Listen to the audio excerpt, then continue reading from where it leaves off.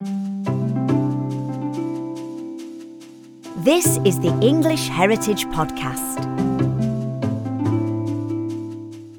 Hello, and thank you for joining us for this latest podcast into England's past. I'm Charles Rowe. If you're new, please subscribe to receive brand new episodes to your podcast feed every Thursday. Today we're taking you inside the 650-year-long history of the Dual Tower in Westminster.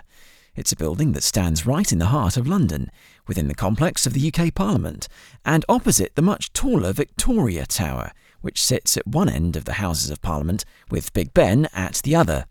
And it's a building that not many people have heard of, but you've almost certainly seen it.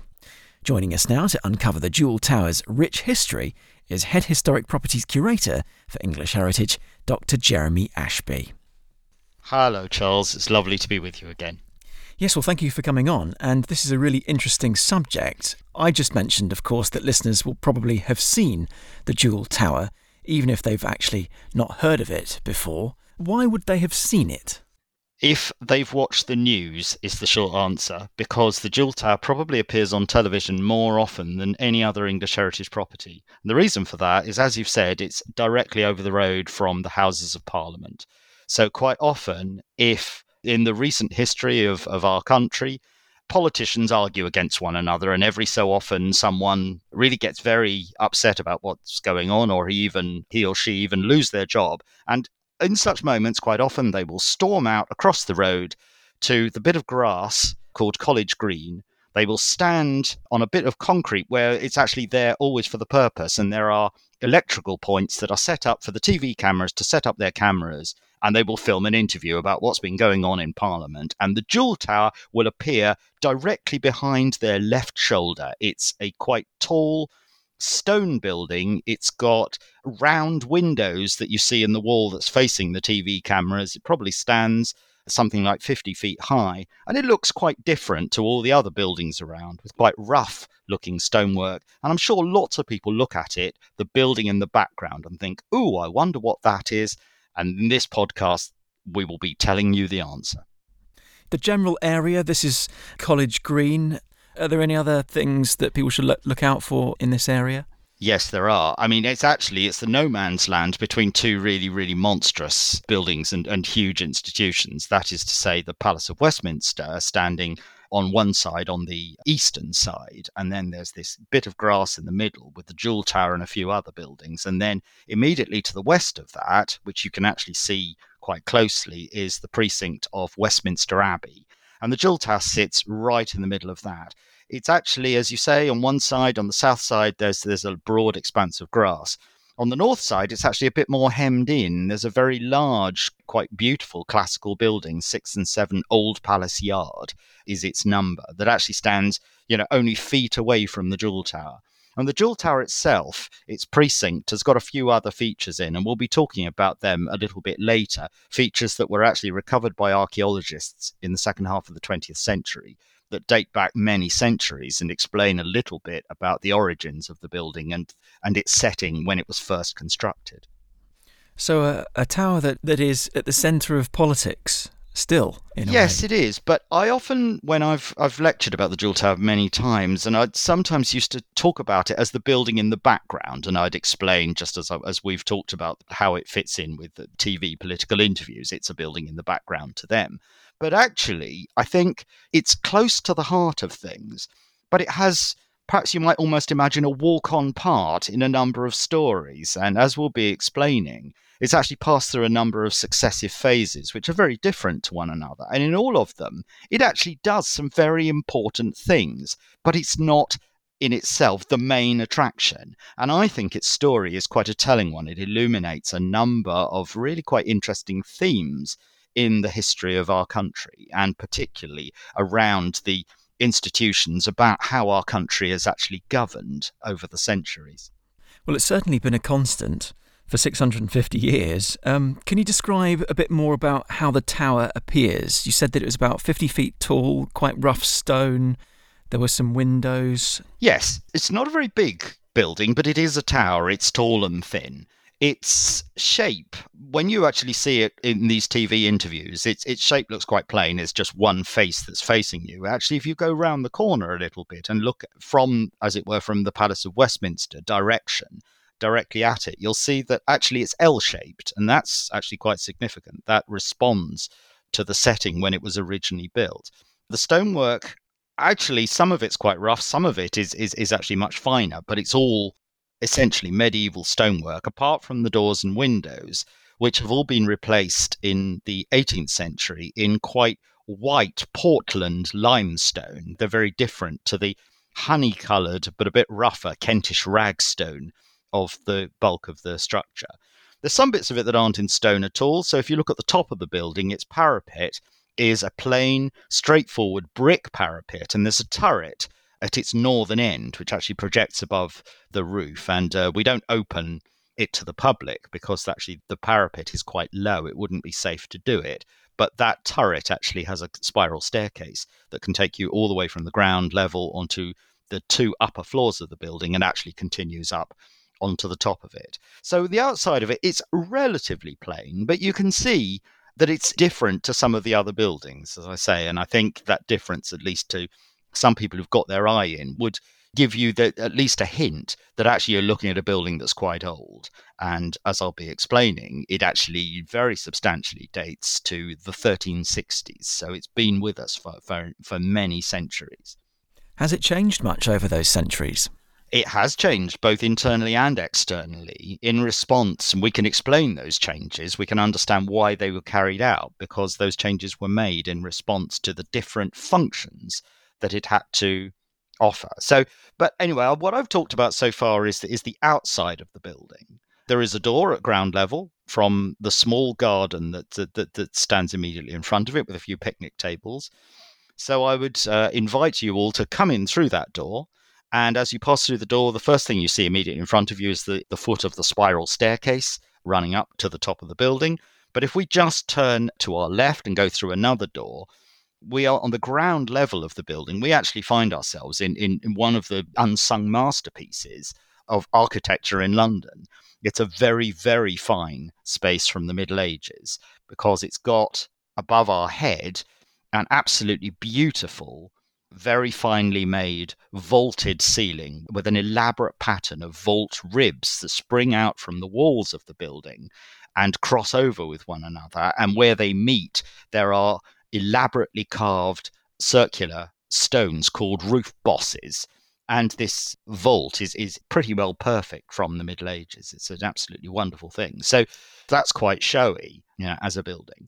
And the interior on each floor has got one main room. It's only got this kind of elaborate stone vault on the ground floor. On the upper floors, it's a bit different.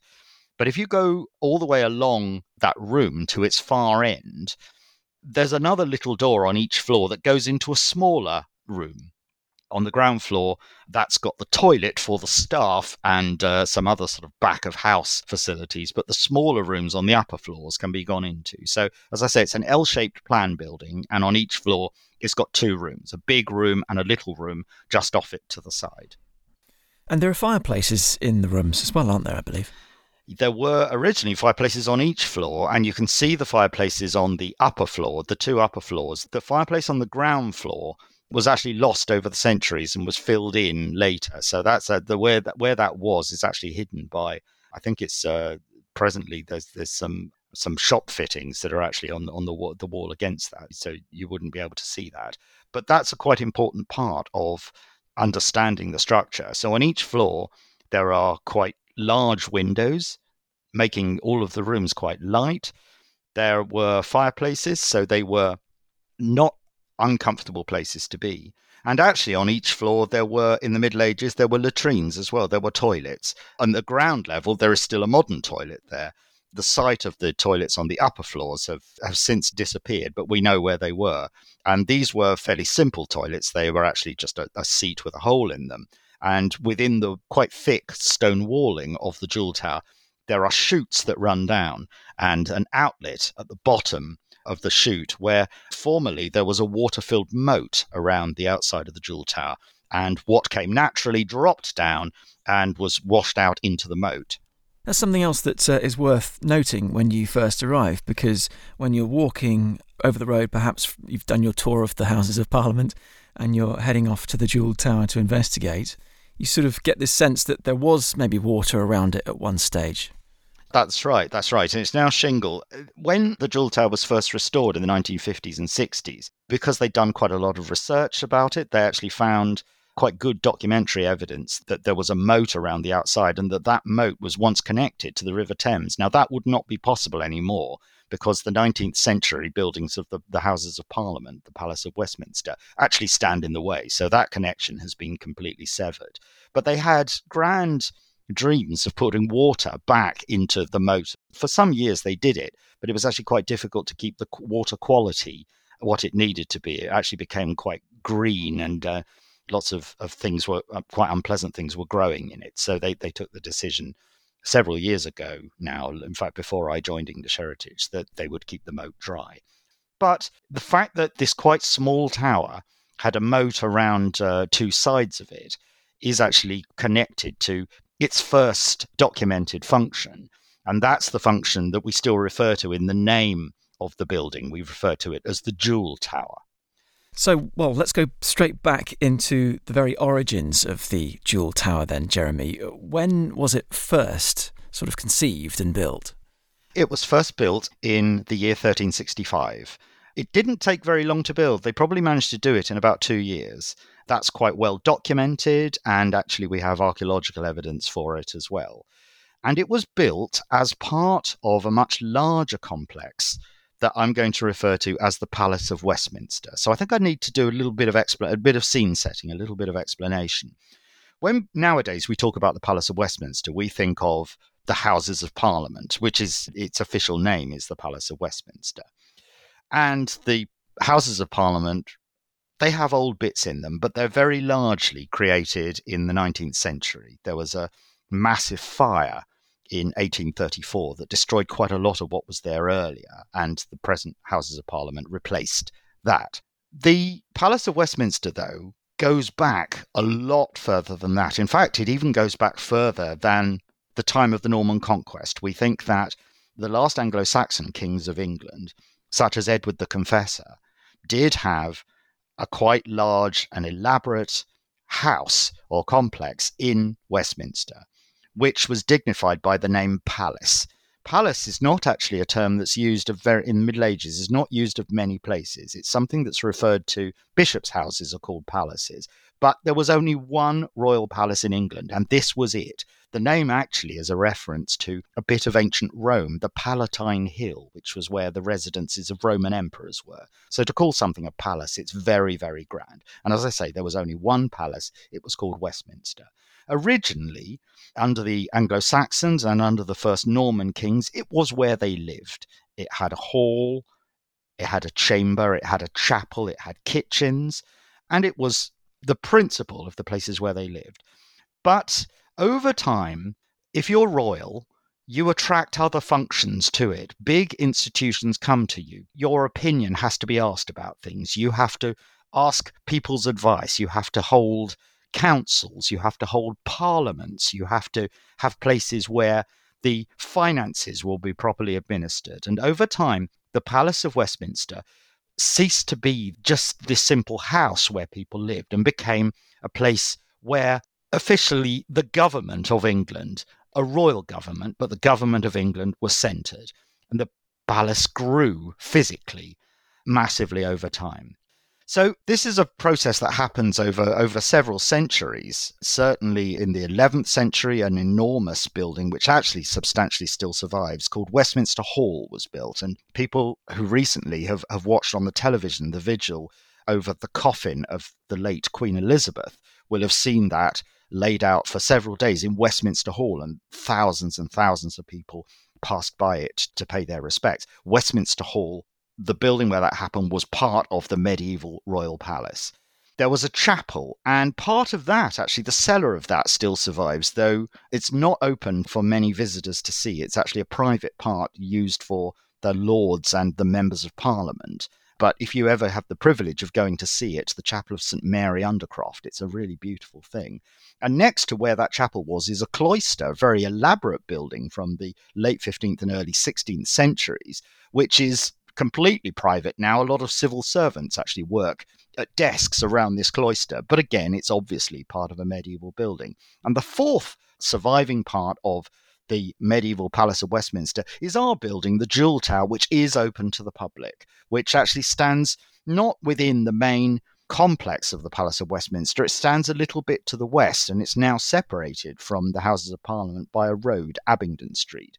But formerly, it would have actually been connected. And between the buildings of the medieval Palace of Westminster and the Jewel Tower, there was a garden. We know this, it's described many times. The Jewel Tower was built in the 1360s, and it's referred to first as the New Tower at the end of the King's Garden.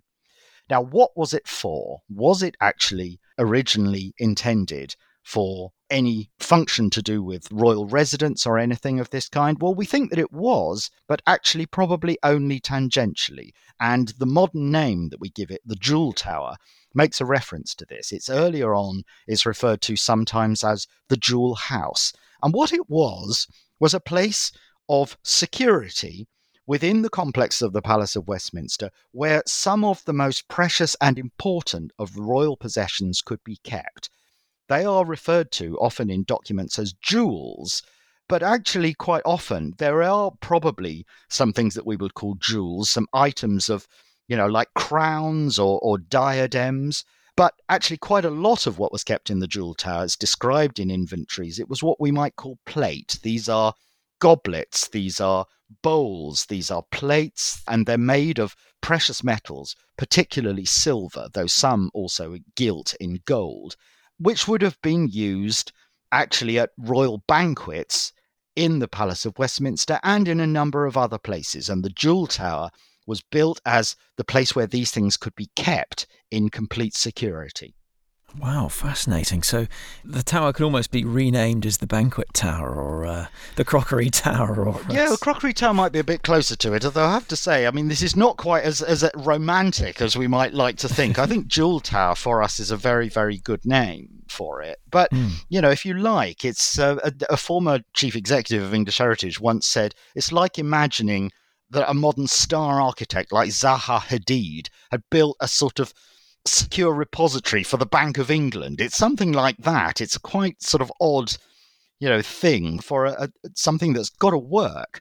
But actually the fact that it's designed to quite high standards and it's got this elaborate vault inside, there's something funny else that's going on. And I'll explain a little bit about what I think would originally have happened inside the tower in a minute.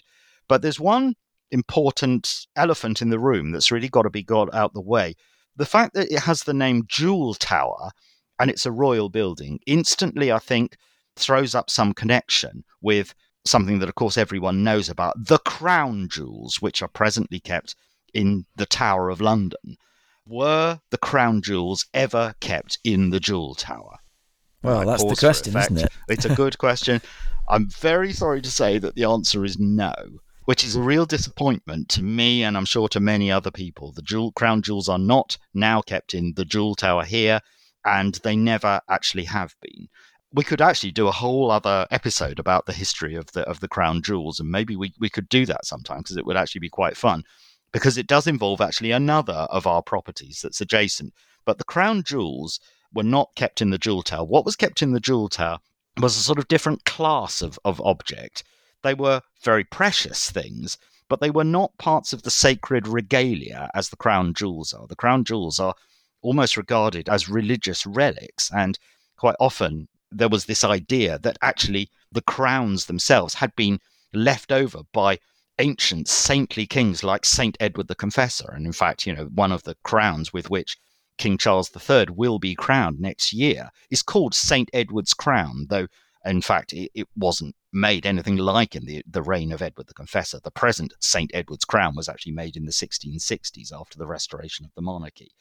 But those sacred objects, the crown, the orb, the scepter, the things that are used in coronations, they are different to what was kept in the Jewel Tower. What was kept in the Jewel Tower was, as it were, the personal property of the monarch. or of other members of his family, and they were intended to be used much, much more regularly. So, for example, we have some documents from the 15th century that describe items from the Jewel Tower being taken out, being taken away to other properties, being taken to Windsor Castle, being taken to Eltham Palace, interestingly being taken to Berkhamsted Castle. It's another one that we look after, for royal feasts around the religious festival of Whitsun. And I think what we have to imagine is that these things were taken out to be used either to be actually eaten off of on tables, or some of them would probably be so elaborate that they might not actually be used, but they would be, as it were, placed on display in the banquet on a sideboard or buffet next to the high table. And of course, this line of glittering, very elaborate bits of gold and silverware, it really shows how sophisticated and how rich the monarch, as the host of this banquet, really was. So it's a very important part of making the king and members of his family look the part, making them look absolutely fantastic. All this time, the crown jewels themselves were actually kept just next door in a room called the Pyx Chamber, which is part of the complex of Westminster Abbey. That's where they were kept right through the Middle Ages, waiting for the time when they would be taken out and used at coronations. And I should just say that the Pyx Chamber is actually another one of our properties. English Heritage members can go into Westminster Abbey and go and see the Pyx Chamber and the Chapter House. We look after both of them, actually within the Abbey complex. And the Pyx Chamber, next to the Chapter House, which is a quite low, vaulted, almost subterranean room, was the strong room where the crown itself and other items of the regalia were kept. Right, and that's to the west of the Jewel Tower. Can you be a non-member and access this room as well? Yes, you can, but you would have to pay to get admission into the whole of Westminster Abbey. It's part of the Westminster Abbey ticket. English Heritage members can just present their English Heritage cards and be let into the Chapter House and Pyx Chamber independently. And I have to recommend it. It's well worth doing, actually. They're well worth seeing. But that's how that fits into the story of the Jewel Tower. So similar, very, very important things that were kept in the Jewel Tower, but not actually the crown jewels themselves. Sure. So that cleared up for anyone who wanted to ask that question. Who was the original monarch then associated with the Jewel Tower, and who commissioned it? It's King Edward III, who reigns for a very long time in the middle of the 14th century. So he comes to the throne in 1327 and he dies in 1377. So at a quite ripe old age. He's relatively old by the time he gets to build this. It's rather interesting that actually just about at the point when he's having the Jewel Tower built marks a point in which he decreases the amount of time that he spends living in the Palace of Westminster, because he built himself some very nice, very, very fine other residences within the vicinity of London, but not actually in Westminster, and he was spending more time there. So, for example, Windsor Castle, which is a very ancient foundation, but Edward III had rebuilt an awful lot of that in his reign, and by the time the Jewel Tower is finished, he's actually spending quite a lot more time in Windsor. So I think the important thing about the Jewel Tower is it's not just keeping stuff to be used in the Palace of Westminster. It's, as it were, it's almost like the sort of logistical hub from which these things will be sent out and they'll be brought back. And I stress this because that has some connection with actually how the tower itself may have been used and what they built it for. As I said, it has a beautiful, very elaborate vaulted ceiling, which was intended to be looked at. Actually, if you look closely at the ceiling bosses, you'll see that there's all sorts of interesting optical illusions or almost jokes in them, that the bosses, the big bosses in the center of the vault, when you look at them in the first instance, they look like they've got patterns of flowers. And it's only when you look really closely that you'll see that actually one of them has got 4 quite grotesque human faces, and that what look like the petals of flowers are actually their gaping open mouths with tongues and teeth.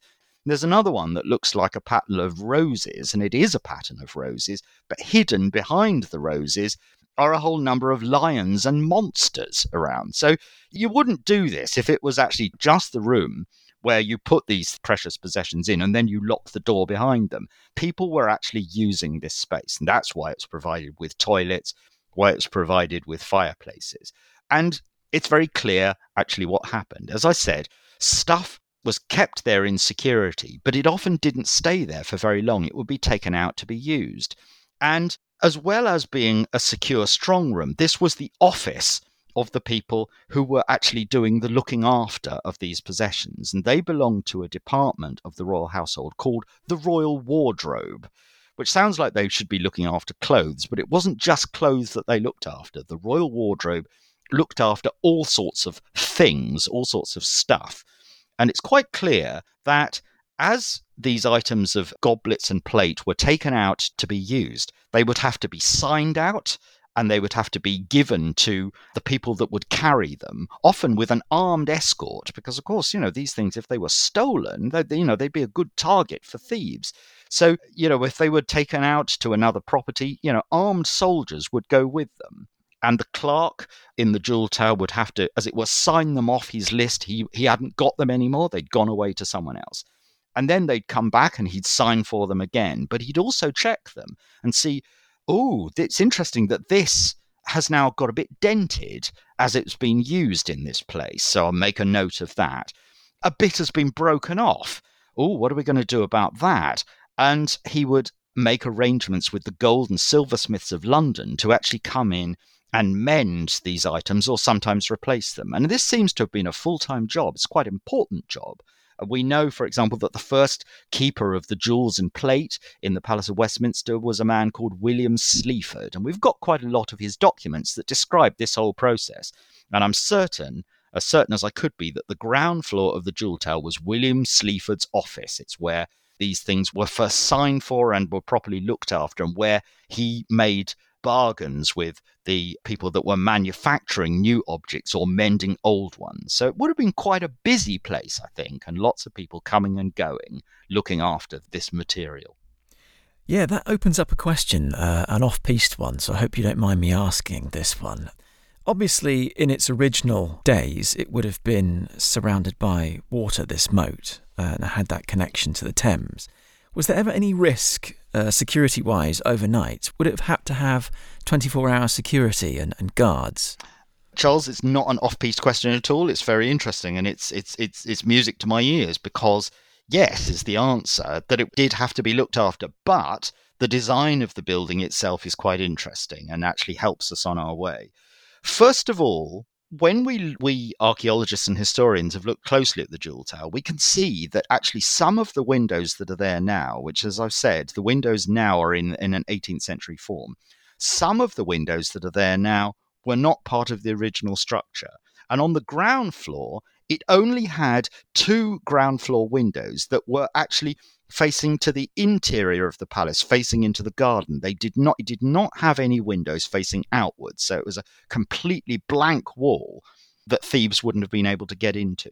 What we can also tell from there's a very good document, a building account that William of Sleaford had drawn up at the time when the Jewel Tower was being built, and very clearly there was substantial iron bars, and a sort of cage of iron bars was originally part of the design to be built over each of the windows, so you wouldn't be able to break the windows to get in.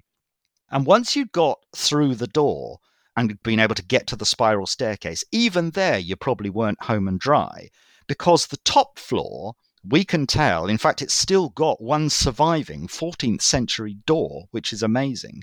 But we can actually see from the stone setting of the door that there was originally a second, so it was a second wooden door that's now gone, opening out into the stairwell. So you would actually have to be able to get through 2 skins, as it were, of locked doors, even within the interior of the Jewel Tower, in order to get into the room on the top floor. And I think I must be that the top floor was where some of the most important and precious stuff was kept. So, yes, security really does seem to be actually quite key to their thinking when the Jewel Tower was designed and built. That's really fascinating. So I think if we try to, all of us, imagine it in our mind's eye, in its original guise in 1365 and later years, it's kind of like a mini tower in an island, really, with quite a significant sort of austere appearance, with those fewer windows, as you've been describing. And if you did get through any doors, you'd have a lot of locked doors in front of you. that's absolutely right. I mean, there's a quite interesting and telling anecdote, which I really would quite like to share with everyone from the early days of the construction of the Jewel Tower. And it seems to talk about actually the circumstances in which the Jewel Tower was built. That in building the Jewel Tower, King Edward III and his officials in the Palace of Westminster seem actually to really upset their neighbours quite badly. And in particular, they upset the monks of Westminster Abbey just to the west, because in expanding the royal palace, building this beautiful garden and building the Jewel Tower and its moat on the edge of that garden, they were encroaching on land that the monks of Westminster felt that they owned. And the monks were not at all pleased about this. They felt that this was not just unacceptable high-handedness of the king and his officers, but actually it was also an offence against God. And you don't offend against God without there being quite serious consequences. And in Westminster Abbey's muniment room, Westminster Abbey have got lots of documents. There's one document called the Black Book of Westminster Abbey. I know I always, when I give these podcasts, I have documents with exotic names, and this is one, the Black Book of Westminster Abbey.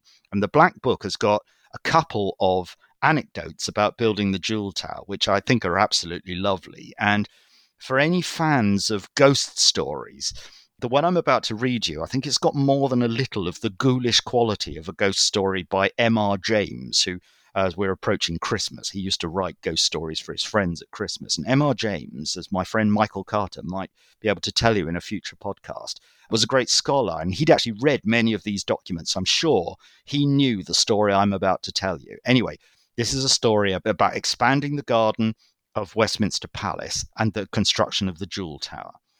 So I'm going to read it to you.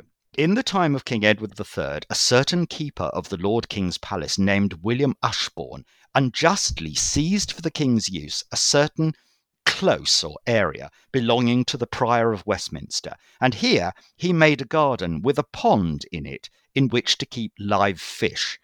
It so happened that one day, around the feast of St. Peter ad Vincula, which is in August, William Ashbourne invited some of his Westminster neighbours to dinner, and he prepared his table with a large pike caught in this fish pond.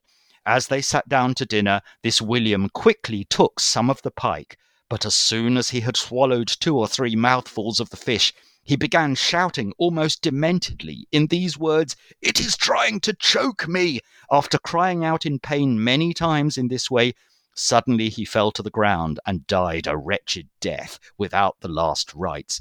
He was carried into the parish church of St. Margaret, buried in the choir, because of the dignity of his office. It was said that this came to pass because he had confiscated the meadow and garden of the infirmary and the Prior of Westminster's garden for the use of King Edward III, making no compensation to the Church of Westminster. So there you are. Don't mess with the land of Westminster Abbey, or bad things will happen to you. You will religious vengeance. It's pretty good, isn't it? Anyway, Yeah. But the circumstances of all of this, William Ashbourne, we can date his time. He dies in the middle of the 1360s, and this is about expanding the garden and the construction of the Jewel Tower. And I won't read all of you, but actually in the same book, there's another one about someone else who dies for the wrath of God in the same operation. And that one specifies, it actually says, where stands the Lord King's Tower and the small garden nearby. So it's the same area that we're talking about. It's a pretty good story, isn't it?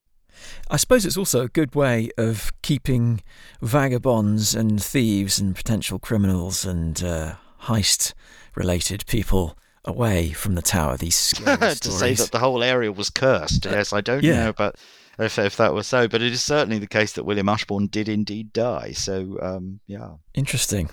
It's certainly a good story. Never let the facts get in the way of a good story. That is one of my mottos in life, as you know. So there we are. But as it happens, I think quite a lot of this story is factual, and certainly, it may be exaggeration, but it's telling us something. So I think, I'm clear enough about that the tower was built in that purpose. Whether it was originally built for the storage of jewels in this way, I think we can't tell. The name Jewel Tower, we only get it in documents a little bit later, But I do think, I mean, I'm a believer in this, because I think that the architecture of the building, with its small number of windows, the iron bars, the doors, and all that lot, actually, I think it's a very sensible place for keeping things of this kind. And the fact that it's at the bottom end of the King's Garden, as it happens, I think was actually a quite convenient place for it. As I say, the moat was connected to the River Thames, and I think we should imagine that actually the boats from which some of this stuff would have been carried away to other properties just simply sail out of the river into the moat, and that you could go up through a couple of stairs and a gate in the wall of the garden. And archaeologists, we've excavated these stairs; they certainly exist. And you'd be able to get straight into the Jewel Tower and talk to William Sleaford or his successor, and actually sign off the stuff that you were bringing back, and job done, that it's back in security. And that's what it continued to do from the 14th to the early years of the 16th century.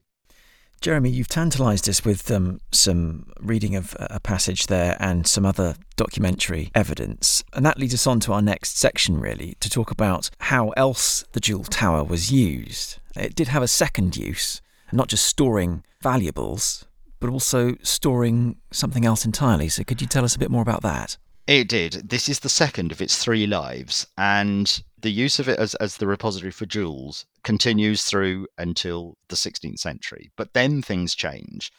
Part of the reason for that is actually a fire. This is not the only fire we're going to have, but there was a fire in the year 1512. That's in the reign of King Henry VIII.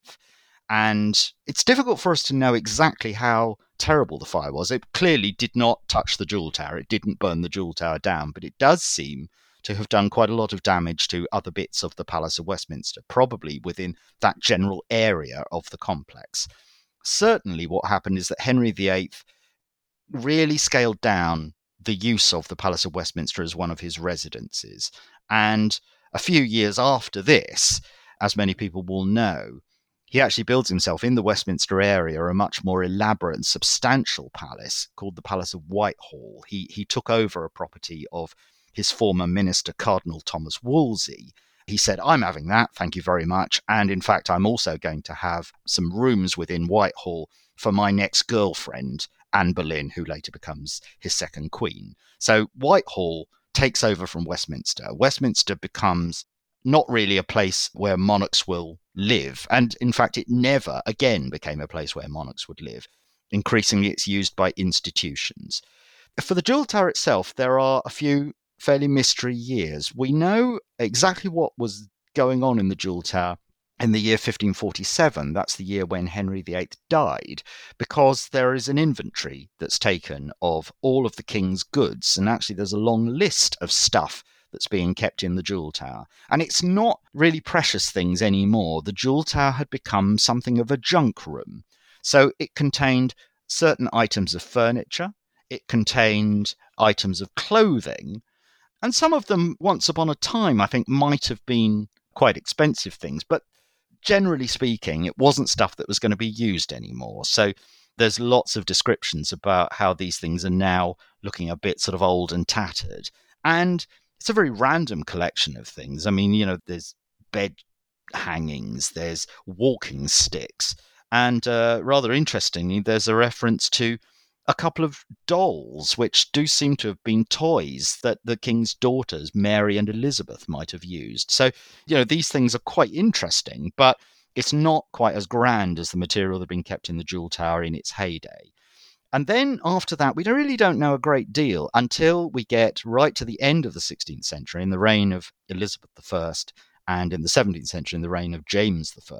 And then we come into really properly into the second use of the Jewel Tower, which is to keep the junk room function has largely gone, and it's been replaced by documents, and very specifically, not the documents of royalty, the documents of the institution that's now governing England, the documents of Parliament.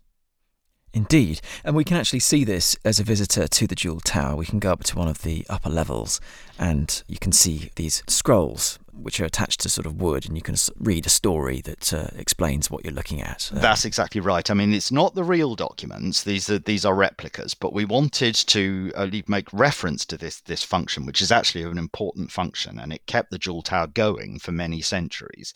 So yes, the displays on the first floor, and particularly in the smaller of the two rooms on the first floor, have been talking about this. Now, we know quite a lot actually about the details of how documentary storage worked.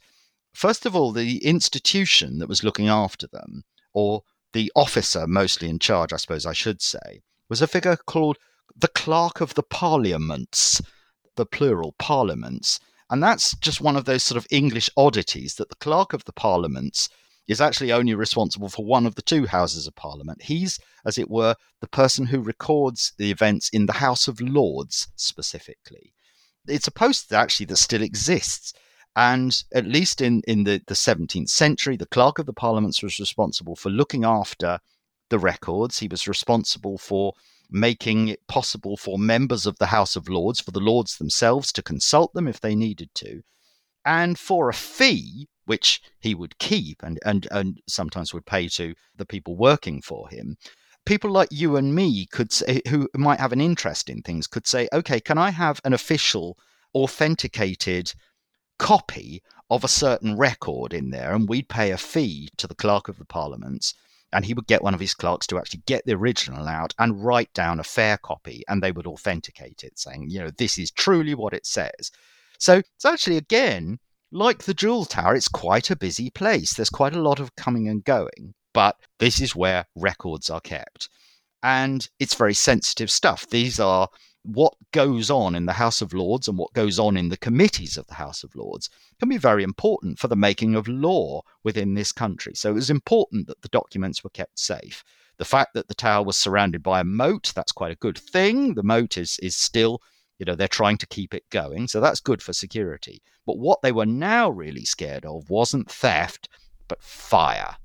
Yes, and of course we've mentioned already that the building had several fireplaces, so having open fires and documents lying around, that must have been a bit of a hazard. Yeah, that's pretty bad, isn't it? And it's not actually just that it's got open fires in them. It actually, between the bigger and the little room in each floor, the partition wall was originally in timber, which also will burn. So that's all not looking quite good. And over the 17th and 18th centuries, we see a number of changes being made to the physical fabric of the Jewel Tower to try to mitigate the risk of fire. And some of this we can see now. So if you go up to the first floor and you go into the main room and you look at the door into the smaller room, you'll see a couple of interesting things about it. First of all, the wall that separates the two rooms is in brick. And that is a 17th century change that's made. And the door itself bears the date 1621 and the cipher of King James I, who was the king in that time. And the door itself is made of iron, which again is a material that will not burn. So that's is part of the kind of changes that are made for actually keeping the records and the building itself safe from fire. But they were always afraid of fire.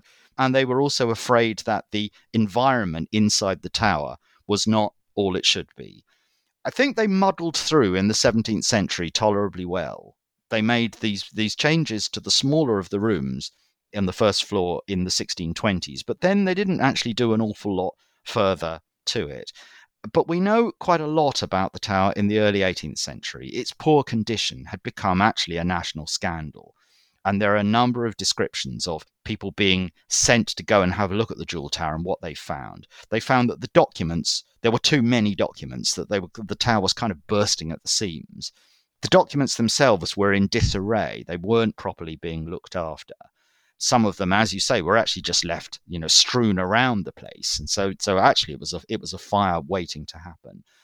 And a number of things needed to happen. First of all, they needed to do some repairs to the building. And during those repairs, they put in more windows than there had been. And that's a very good thing to do for such a building. Natural light is good. It's much better than candle light that you would need if the interior were quite dark. So they make it lighter by putting in some windows that had not been there before. And even the medieval windows that were there were now replaced in a little bit larger windows with glazing, new window forms in Portland limestone. So they don't look like the medieval windows anymore, though some of them are replacing them. The crenellated, the battlemented brick parapet of the medieval tower was starting to fall down, so they replaced it with a brick parapet. They did put in a few replacement fireplaces, and I mean, you might think, making changes, increasing the light, but then actually putting in more fireplaces, that's a bit counterintuitive. But that was actually, and it's specifically said, it's so that members of the Lords themselves can come and consult the documents as they're supposed to do, actually in comfort, that the interior otherwise would be quite damp and cold, and they really wouldn't be able to do it. So they're doing that. And one of the most expensive items in the bills for this is they make a complete new set of wooden cupboards, which are called presses in the documents, for the proper ordering of the documents. Those changes are made in the early 18th century, and some people that we know about were actually involved in this. Christopher Wren was one of the people that was sent to actually have a look at the building in the early 18th century to actually see what needed to be done to it. And we think that the building works to the Jewel Tower itself, the new windows, may have been done by another quite well-known architect of the period, Nicholas Hawksmoor. Certainly in their shape, they have some associations with some of the architecture of churches that Nicholas Hawksmoor had built around that time. So, it's a building that's important to important people, and they can get some of the best people in the country to work on it. So as we get into the middle of the 18th century, the Jewel Tower itself is being properly looked after. It's doing quite well, and it's doing the job that it's supposed to do. And this continues through the 18th century. It continues through the beginning of the 19th century. And it's in the 19th century that we have the second of the great fires that take place in the history of Westminster. And the Jewel Tower appears in in a heroic place for this. The year is 1834. Most of the buildings of the Palace of Westminster were medieval or buildings that had been built in the 17th and 18th centuries. The place was actually, frankly, a bit of a mess. It was a very incoherent plan of buildings of different materials, of different times, looked after by a whole load of different institutions. Some of those institutions, like the House of Commons and the House of Lords, were actually much too large for the medieval buildings where they were trying to sit, and the people that were servicing them were running around doing all sorts of stuff. And in 1834, a disastrous fire took place, started by accident when, actually, interestingly, someone was destroying one of the records, the historic records of Parliament, not actually documents, but wooden things called tally sticks, which were a form of recording the financial accounting, some of them going back to the Middle Ages. Someone was burning tally sticks in a furnace in one of the basements within the Palace of Westminster. The fire just got much, much too hot. It actually expanded out of the furnace. It caught fire to adjacent buildings and rapidly consumed a very large amount of the complex of the Palace of Westminster. It was a miracle that the Westminster Hall from the 11th century wasn't lost. That was saved, and part of the undercroft of the chapel, but the rest of the historic complex was lost. It's one of the great disasters. One of the only good things that can be said about it was the way the wind seems to have been blowing that night. The wind was blowing towards the east rather than towards the west, and the Jewel Tower, standing some distance away on the western side of the complex, wasn't affected. So quite miraculously, the records for the House of Lords that were kept in the Jewel Tower were not affected by the fire, and they have survived. The historic records have survived, many of them down to this day. By contrast, the records of the House of Commons, which were kept within the main buildings of the Palace of Westminster, were almost all lost in the fire of 1834. It was a true disaster. Wow, what a real tragedy for historians to lose all these records of what went on. Absolutely. I mean, literally the memory of the nation was lost, was decimated at that time. How many hundreds of years of discussions? Oh, undoubtedly many centuries. I mean, this is going to be going back to the Middle Ages. And there are records, from the 15th, it's probably even some of the 14th centuries that have survived, which, have been kept. But the records of the Commons and the records of the various committees of the House of Commons, they completely were lost. So what a fortunate thing it was that even this quite, small tower which wasn't built as a record repository. They'd had to make quite a lot of changes to try to get it fitted up for that purpose, and it was never ideal, but it did have the one really great benefit that it wasn't adjoining any of the other buildings, and so actually it was saved from the fire. But I mean, often I wonder what would have happened if the wind had just been blowing the other way on that terrible night. The Jewel Tower and its documents could have been lost. Westminster Abbey could have been lost, standing right next to it, and other buildings of the old Houses of Parliament might have been preserved. But as it happens, even the ones that were not completely gutted by the fire, the decision was taken that quite a lot of that would be swept away. They would keep Westminster Hall, the cloister, and the undercroft of the chapel, but the rest of it would be replaced by the building that we now know, which is where the Houses of Commons and Lords and the institution of Parliament is still kept, the 19th century Houses of Parliament. And this is where the surviving records are kept, right in the bottom of the building, effectively? They are. At the very beginning of this, you referred to where the Jewel Tower sits as being immediately opposite a part of the House of Parliament called the Victoria Tower. And if anyone is imagining the Houses of Parliament, you probably will be thinking of the Bell Tower, which we think of as Big Ben. Now it's been renamed the Elizabeth Tower, which has got the pointy roof. But at the other end, the southern end of the complex, there's a much taller rectangular tower with 4 pinnacles, and that is the Victoria Tower. And the Victoria Tower is substantially used, as it was built, as a brick-lined repository for records. So it's fireproof, and they are kept still in there. I've had the privilege of actually being taken around for a private tour to actually see where some of the records are kept, and they showed me, the people from the Parliamentary Records Office. It was wonderfully interesting. They got out for me some of the records that had formerly been kept in the Jewel Tower and showed me where they're kept now. So that's where they are. So the Jewel Tower just wasn't needed anymore. The Victoria Tower is massively bigger than the Jewel Tower was. So the documents were finally taken out in the 1860s when the Victoria Tower was finished.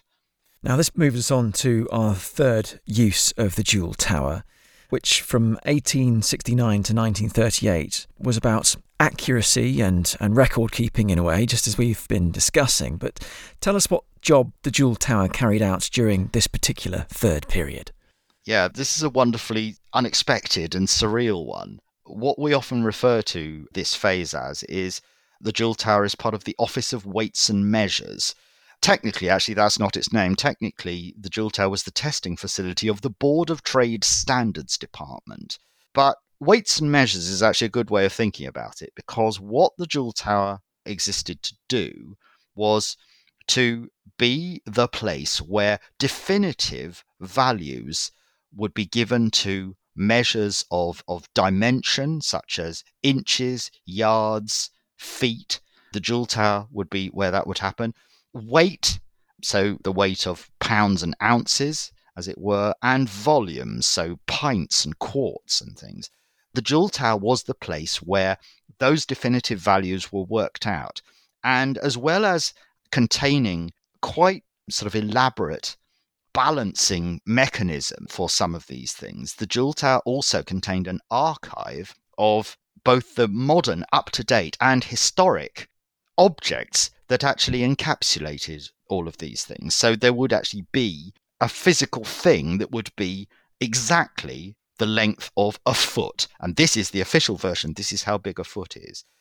Now, hopefully, some people will get some idea of why this kind of thing would matter, but the basic reason for it is that actually having an official volume or weight or measurement actually is quite useful in protection against fraud.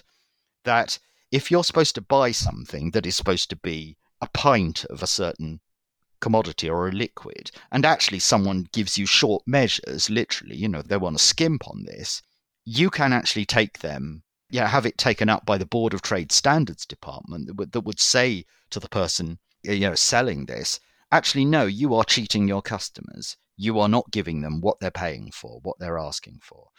And interestingly, for centuries, this has been an important function of government. I've encountered it in all sorts of funny places. Once, many years ago, just anecdotally, I was on holiday in Italy and I went to the city of Modena in the centre of Italy. And on the outside of Modena Cathedral, carved into the stonework, there are a whole number of these little slots, which are actually supposed to be, the value of a foot or the value of a yard or whatever. I can't remember what the Italian units of measurement would have been. But, that was there. It was official, and someone could come along and actually test something against these official values. And that's exactly what the Board of Trade Standards Department at the Jewel Tower exists to do.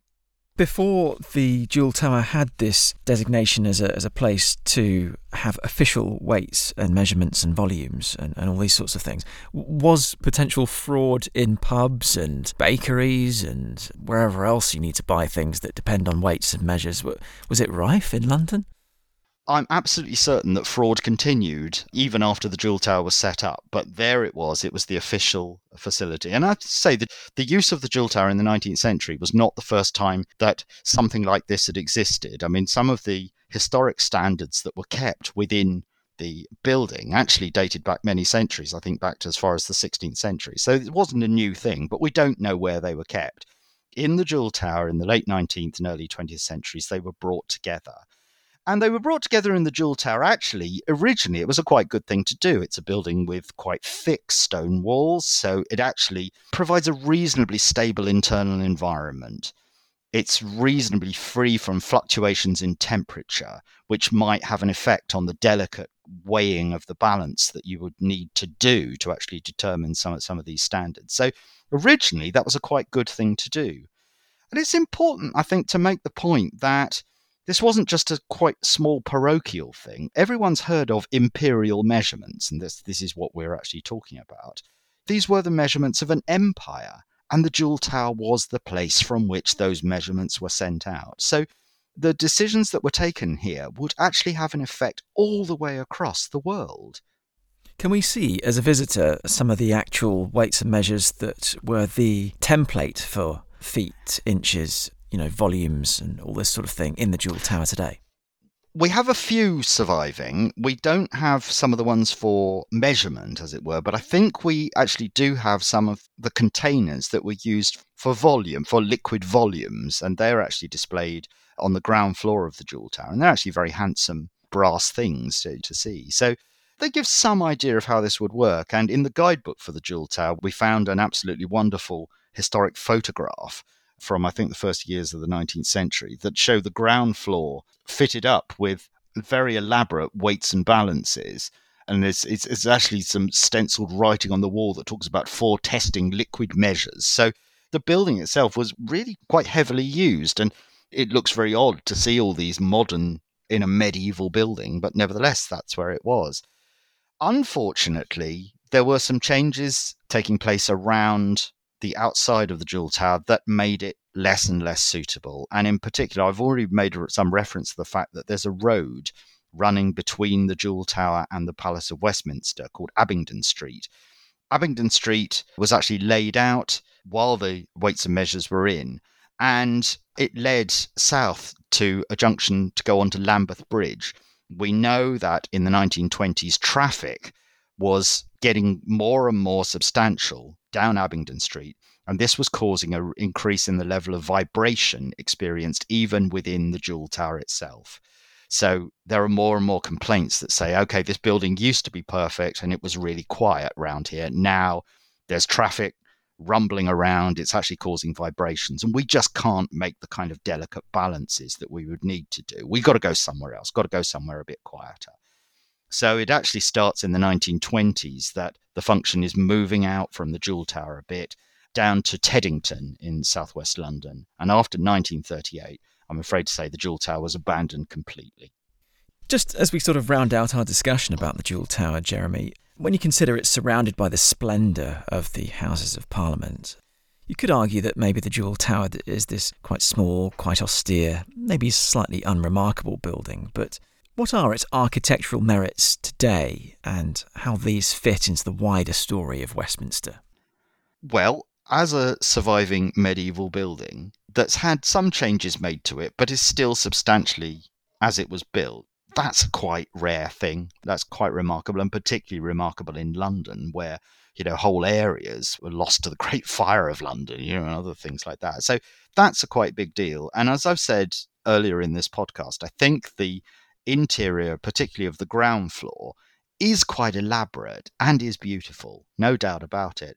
The rest of it, yes, it's quite plain, undeniably, and, lacking in some of the fine detail. But if you know what you're looking for, it will tell you something. As a side issue, within the world of architectural history, there's a saying that sometimes is brought out that was first said by the great architectural historian Sir Nicolaus Pevsner.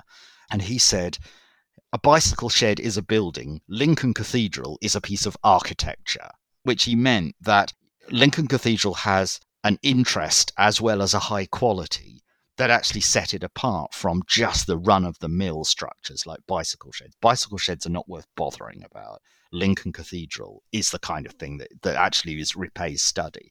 And I hope I've made the point that actually even a building that's relatively plain, like the Jewel Tower, actually has a whole number of meanings which are conveyed in its building fabric as well as in the documents around it. And that actually, if you take the time to investigate it, it can tell you some things that actually are quite profound. So what can we learn from a trip to the Jewel Tower? Well, I think you'll learn quite a lot about the individual building itself. But most importantly, I think what you will learn and hopefully find interesting is some of the institutional history of our country. Some of these institutions are well known. I hope that many people will know about Parliament. I hope many people will know about the monarchy. But the idea of, for example, of weights and measures, I think will probably come as a relatively new thing to other people. And they may be even entertained by the fact that weights and measures happened in the same building where some of the most exotic and expensive items of the medieval monarchy had historically been kept and looked after. That's a very odd story to tell, and I find it very interesting. It's talking about, the richness of our history.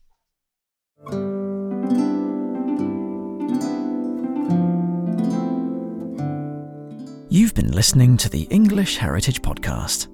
Next week, we'll take a look at the important and often overlooked role played by monastic servants. So I don't think they've been given enough attention, and there is a mass of evidence, if you know where to look, showing just how integral they were to the function of monasteries at every single level. Thanks for listening. See you next time.